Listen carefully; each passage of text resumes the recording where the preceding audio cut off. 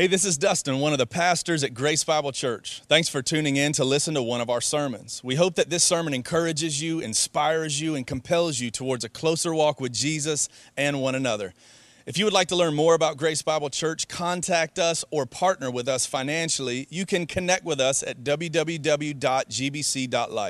Welcome to our church family. We hope that you enjoy the message. By now, I hope that you're in Isaiah chapter 9. Sarah Beth already read it for us this morning. I want to read it again for us just to kind of make sure we have our framework lined up in our minds as we talk about this arrival of Christ Jesus. Imagine how hopeful this would have been to have heard this in the Ancient of Days. That the people who walk in darkness have seen a great light, verse 2, and those who dwelled in the land of deep darkness, on them a light has shone. You have multiplied the nation, and you have increased its joy, and they rejoice before you as with joy at the harvest, and they are glad when they divide the spoil. For the yoke of his burden and the staff of his shoulder and the rod of his oppressor, Lord, you've broken it as on the day of Midian. And every boot of the tramping warrior in battle tumult, and every garment will be rolled in blood and will be burned as fuel for the fire. The prophecy that the day is coming, that all war will cease and peace will finally ensue. That's good news. And this is how it's going to happen. Pay close attention. Much of the world missed it. Much of the world is missing it. This is how it is going to happen. For unto us a politician will be elected. For unto us a general will be appointed. That's how we're going to get peace. That's how we're finally going to live in the world that we want to live in. We just got to get the right guy in the right seat. No, for unto us a child is born. And for unto us a son is given. And his name shall be called. His resume is as follows. He is the wonderful Counselor. He is the mighty God. He is the everlasting Father. He is the Prince of Peace. And of the increase of his government and of his peace, there will be no end.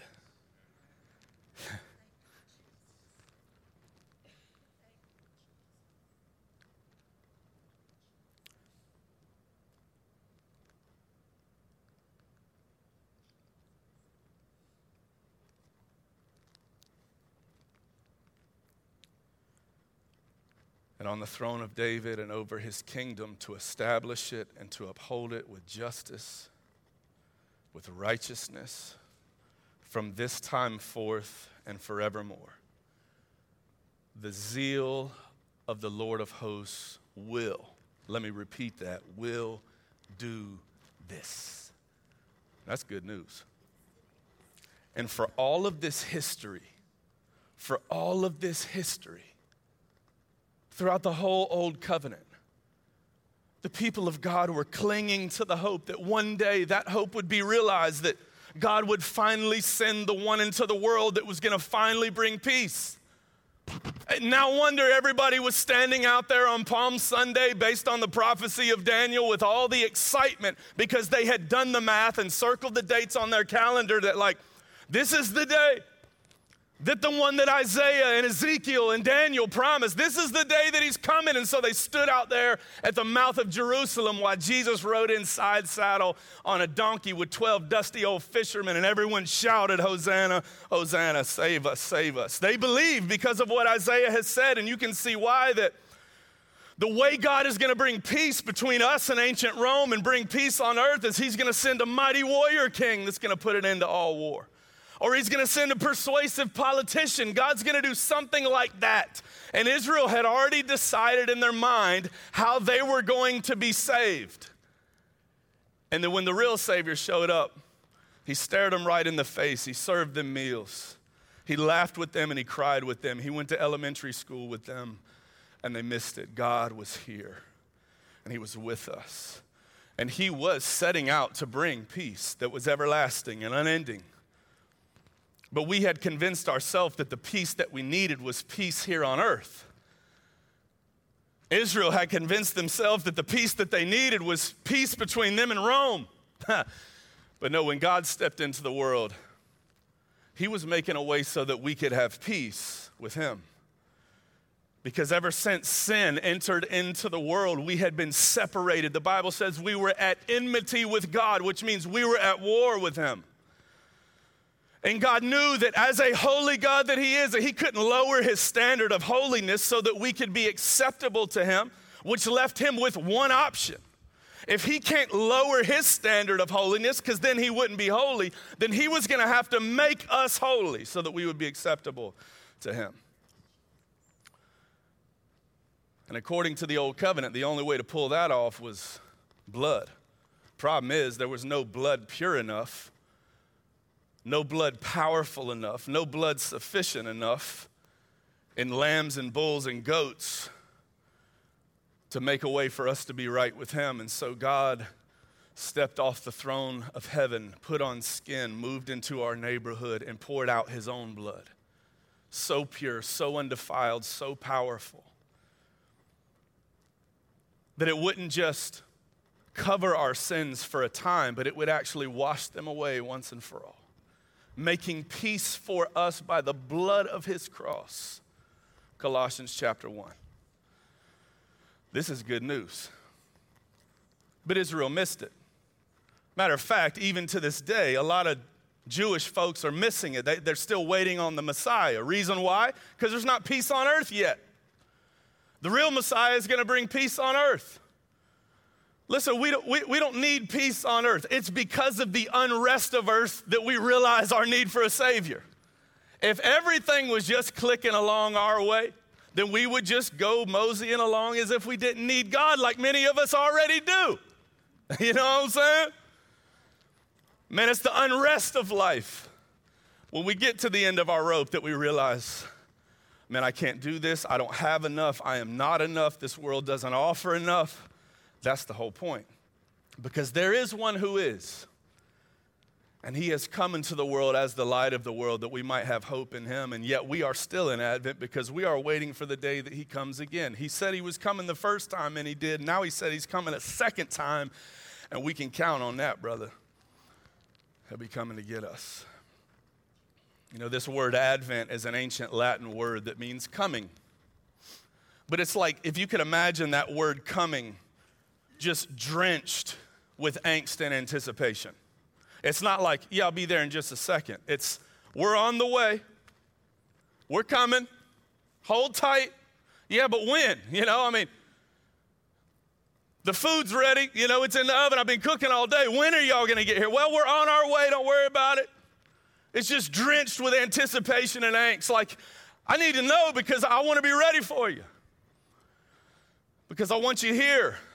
But Advent is a reminder that for centuries, the world had to wait for the coming. For centuries, God had promised that he was going to send his son into the world to rescue the world. And for centuries, we waited. For millennia, we waited. And then finally, after 400 years of God not saying a word, the silence of the intertestamental period between Malachi and Matthew, at the end of all of that waiting and all of that hoping, God showed up as a baby. So we had to wait some more because God had to learn how to walk, and he had to go to kindergarten, and he had to learn carpentry, and he had to grow an influence in the community. Now, you think God is trying to get a message across to us through our Advent? Waiting isn't the absence of God. Waiting is his presence in our story. Are you waiting for something? Are you longing for something? Are you in Advent in your life and in your story right now? Look no further than the manger for your reminder that it's the love of God to allow his people to wait and then wait some more. Because it is in our waiting, listen, and only in our waiting, that we have a heightened sensitivity of the microscopic movements of God. If life's just clicking along just how we want it, we don't have the heightened sensitivity of the microscopic moves of God. We're not looking for it. We don't need it. We're doing just fine. But it's interesting when we're waiting, when we've been praying, when we've been hoping, that all of a sudden we're looking around every corner. That hope is causing us to peer very keenly into the future. And every little microscopic movement of God, we're starting to take notice of it. It is in our waiting and only in our waiting that we have a heightened sensitivity to the still, small voice of God. Because the same reason why ancient Israel, many of them missed him, is because the same reason why many of us do today. We're expecting God to move in the big and the loud. We're expecting the voice of God to be thunderous, not realizing that the voice of God is more like the sound of rising bread in the oven. That if you aren't listening really closely, you'll miss it altogether. And that's why he causes us to wait. He causes us to long. He causes us to pray that we would have a heightened sensitivity to be able to hear his voice and see him move in our lives and in our stories. And Isaiah reminds us in the resume of Jesus that while we wait in hopeful anticipation, listen, we're among the blessed generations. I say this every year. We get to look back over our shoulder at the Savior who came. Imagine living in the world as we were waiting on him to come the first time, especially in 400 years of God being silent. How hard that would have been. No revelation, no big moves of God in worship services, like none of that. He was quiet. And then Jesus showed up into the world the first time. And though we are not in Advent for his initial arrival, we too are in Advent for his return. Because life is messy. The words of Isaiah are just as true for us today as it was to them then. We can wait with hopeful anticipation on the wonderful Counselor, on the mighty God, on the everlasting Father, on the Prince of Peace. He is up to something. He is working something out for his glory and for our good. And while we wait, he attunes our ears to see his microscopic movements and the world around us, and attunes our ears to hear his voice. And while we are waiting, Grace Bible, we can find hope because we have a wonderful Counselor. Say wonderful Counselor. A wonderful Counselor. Isn't it great to have a good counselor when you're going through a hard time? It's even better to have a great counselor. You know what I'm saying? Somebody that can sit across the table from you when you're going through the mess of life, and they're able to use their skills to help rightly parse your life apart and peel back the layers of the onion to help you find the root cause of your big issue, and then help you work towards and discover for yourself some solutions in your life that you can start putting into play. Isn't it great to have good counselors and great counselors in our lives? But man, this guy, he's the wonderful Counselor. It's awesome to have somebody that can sit across the table from you and help you discover what it is that you need to discover about yourself and learn and grow from it. But it's an altogether different experience when the person is sitting across the table from you says, man, I've been where you've been. I felt what you felt. I feel the pain that you're feeling right now because I've walked in those shoes before. But I've made it out. Come follow me. And Jesus, the writer of Hebrews, says this of our wonderful Counselor. We do not have a high priest in Hebrews chapter 4:15. We do not have a high priest who is unable to sympathize with us in our weaknesses, but one who in every respect has been tempted just as we are, yet was without sin. Some of y'all didn't hear that, so I'm going to help you out and read it again. If you checked out, check back in. For we do not have a great high priest, this Jesus, who is the great high priest. We do not have a great high priest who is unable to sympathize with our weaknesses, but one who in every respect has been tempted as we are and yet was without sin. Let us then with confidence, say confidence, draw near to the throne of grace that we may receive mercy and find grace to help us in a time of need. That is a wonderful Counselor right there, who sits across the table from us and looks us in the eyes and says, I've felt that pain before. I've been there before. I've carried that weight before. I've struggled with that temptation before. This is the reality of the situation you're dealing with, but I've been there before. I've worn those garments of hardship before, and I've made it through. And this is the way. That's a wonderful counselor. You know, when we use the word wonderful in our language, we think of really good or pleasing. But in the ancient Hebrew, the word wonderful is the word pella. Say pella. Yeah, and the word wonderful in Hebrew, it literally means miraculous. Miraculous counselor. A counselor of wonder. It's like, in other words, Jesus can do for you what nothing else and no one else can do for you. He's the wonderful counselor. He's the wonderful counselor. And that's why we can rest assured, and we can rest assured in him that he is the source of our hope. He is the one that can generate it in us. He is the one that can protect us and protect the hope that is in us and continue to fortify that hope we have. He is the source of our hope. But don't just stop there. Don't just stop at, all right, Jesus, I need some hope from you because I'm feeling hopeless right now. That's only half the journey. That's only half the gospel story. Because not only is he the source of our hope, he must also be the object of our hope. That our hope would be fixed on him, that our hope is found in him. My hope is built on nothing less than Jesus' blood and righteousness. I dare not trust the sweetest frame, because it'll let you down, but wholly lean on Jesus' name. On Christ the solid rock I stand. All other ground is sinking sand. All other ground is sinking sand. You picking up what I'm putting down here?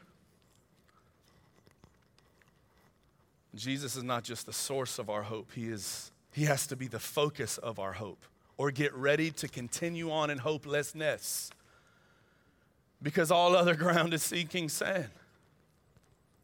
That's not the absence of the love of God. That all other ground is sinking sand. That's a declaration of the love of God. That every other prop that you might lean yourself up against is going to fall out from under you, so you realize there's only one stable. There's only one worthy of my hope. There's only one that can support me and carry me through this story of life. And it's Jesus. It's just Jesus. No one else. He is the preeminent one. He is first place. He cannot be stopped and he cannot be topped, and he is the only one worthy of our hope being focused on him. But the question is like, yeah, y'all worship the Lord. Go ahead. That's fine. Y'all get a little Pentecostal. Let's worship the Lord. Go ahead. Let's worship the Lord. Our hope is fixed on him. Yeah. Man, we got a pile of Baptists up in here. Y'all are dragging us down. Y'all are like a parachute. I'm just kidding. I'm just kidding. I'm just kidding. I grew up Southern Baptist, so I can make Baptist jokes. I mean, what is it that you're hoping for right now? Be honest. What is it? What is it that the hope of your heart is fixed on right now? If I'm going to be honest with you, what you hope for is what you will live for. So what are you hoping in right now?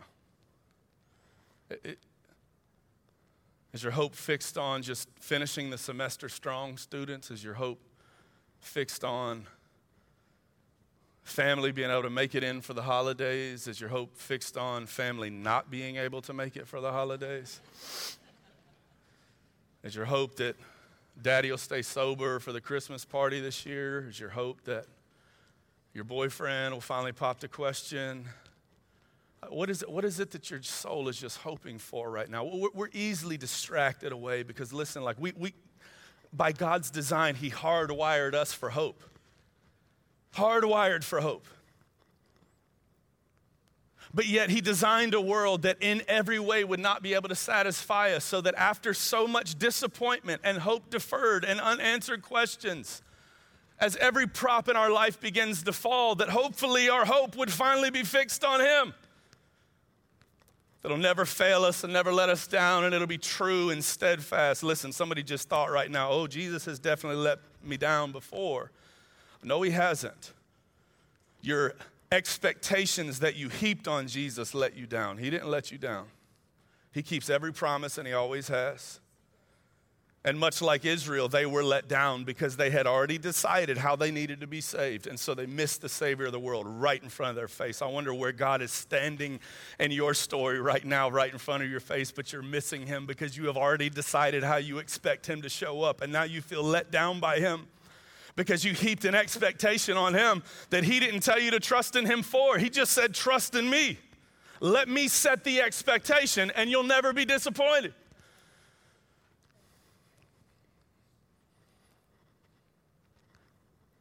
He is the source of our hope, if our hope remains focused on him. Advent is a reminder of that in our story. Listen, hope does have an adversary, though. It's called worry. And this is why hope is always intertwined with unrest. Because we hope in things that we don't have control over, just like we worry about things we don't have any control over. That's why hope and unrest are always intertwined together. Don't believe me? Just watch your kids and grandkids on Christmas Eve. It's hope that keeps them up late, and it's hope that gets them up early, because hope is always intertwined with unrest. It's hope that does the same to us in our story, but let's call it what it is. If hope is tied to unrest because we so often hope in things that are unsure.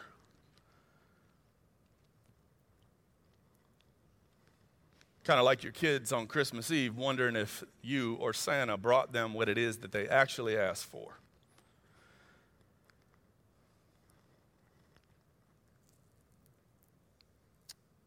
And if hope is tied to unrest because so much of our hope is in things that are unsure, then why wouldn't we want to fix our hope on something that is sure, that is steadfast, that is proven, that is timeless, that is ancient? Our God is the Ancient of Days. He has always been. He will always be. He is paramount. The mountains melt like wax before him. The scriptures tell us. All of heaven worships him by declaring his holiness over and over and over again. His love is so tested and tried and true that there was no place too far that he wouldn't go, no hole too dark that he wouldn't crawl into to rescue us. The vastness of his love and the intricacy of his character was all displayed in the life of Jesus. Like, why wouldn't we want to focus our hope on what is sure and concrete and stable and timeless? Listen, all this junk that we're dealing with in life right now will one day pass away. What you were freaking out about on November 27th, 2022, in 100 years from now, ain't gonna matter a hill of beans. You ain't gonna care if you even remember it. You know what will be steady and stable and steadfast? Those who hoped in Jesus. Those who fixed their eyes and their life on him, because all other ground is sinking sand. You know, Psalm chapter 62, verse 5 through 8 has these powerful words. I'm going to read it to you from a translation we don't typically use. I teach out of the ESV because of its accuracy. I'm going to read it to you from the Message translation for its readability so that we all can feel it and digest it. This is what Psalm 62, 5 through 8 in the Message translation, this is how it says. God, the one and only, I'll wait as long as he says. Whew, what a declaration. Everything I hope for comes from him, so why not? He's solid rock under my feet. He is breathing room for my soul.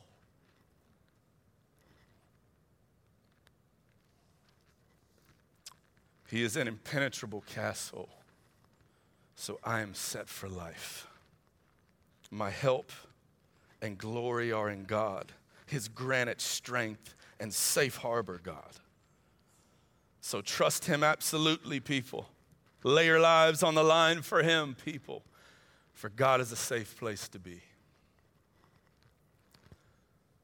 My hope is built on nothing less than Jesus' blood and righteousness.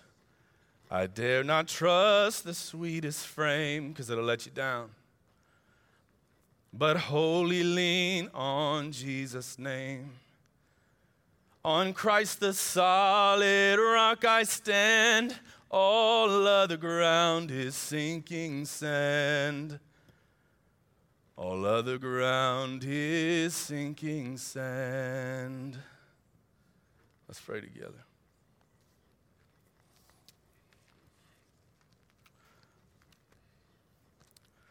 Lord, we long to be satisfied. We long to have our needs met and our wants met and our hopes realized. But the reality of our situation this morning is we're falling short. There's holes in our story. There's broken things that we're carrying. There's burdens that feel so heavy.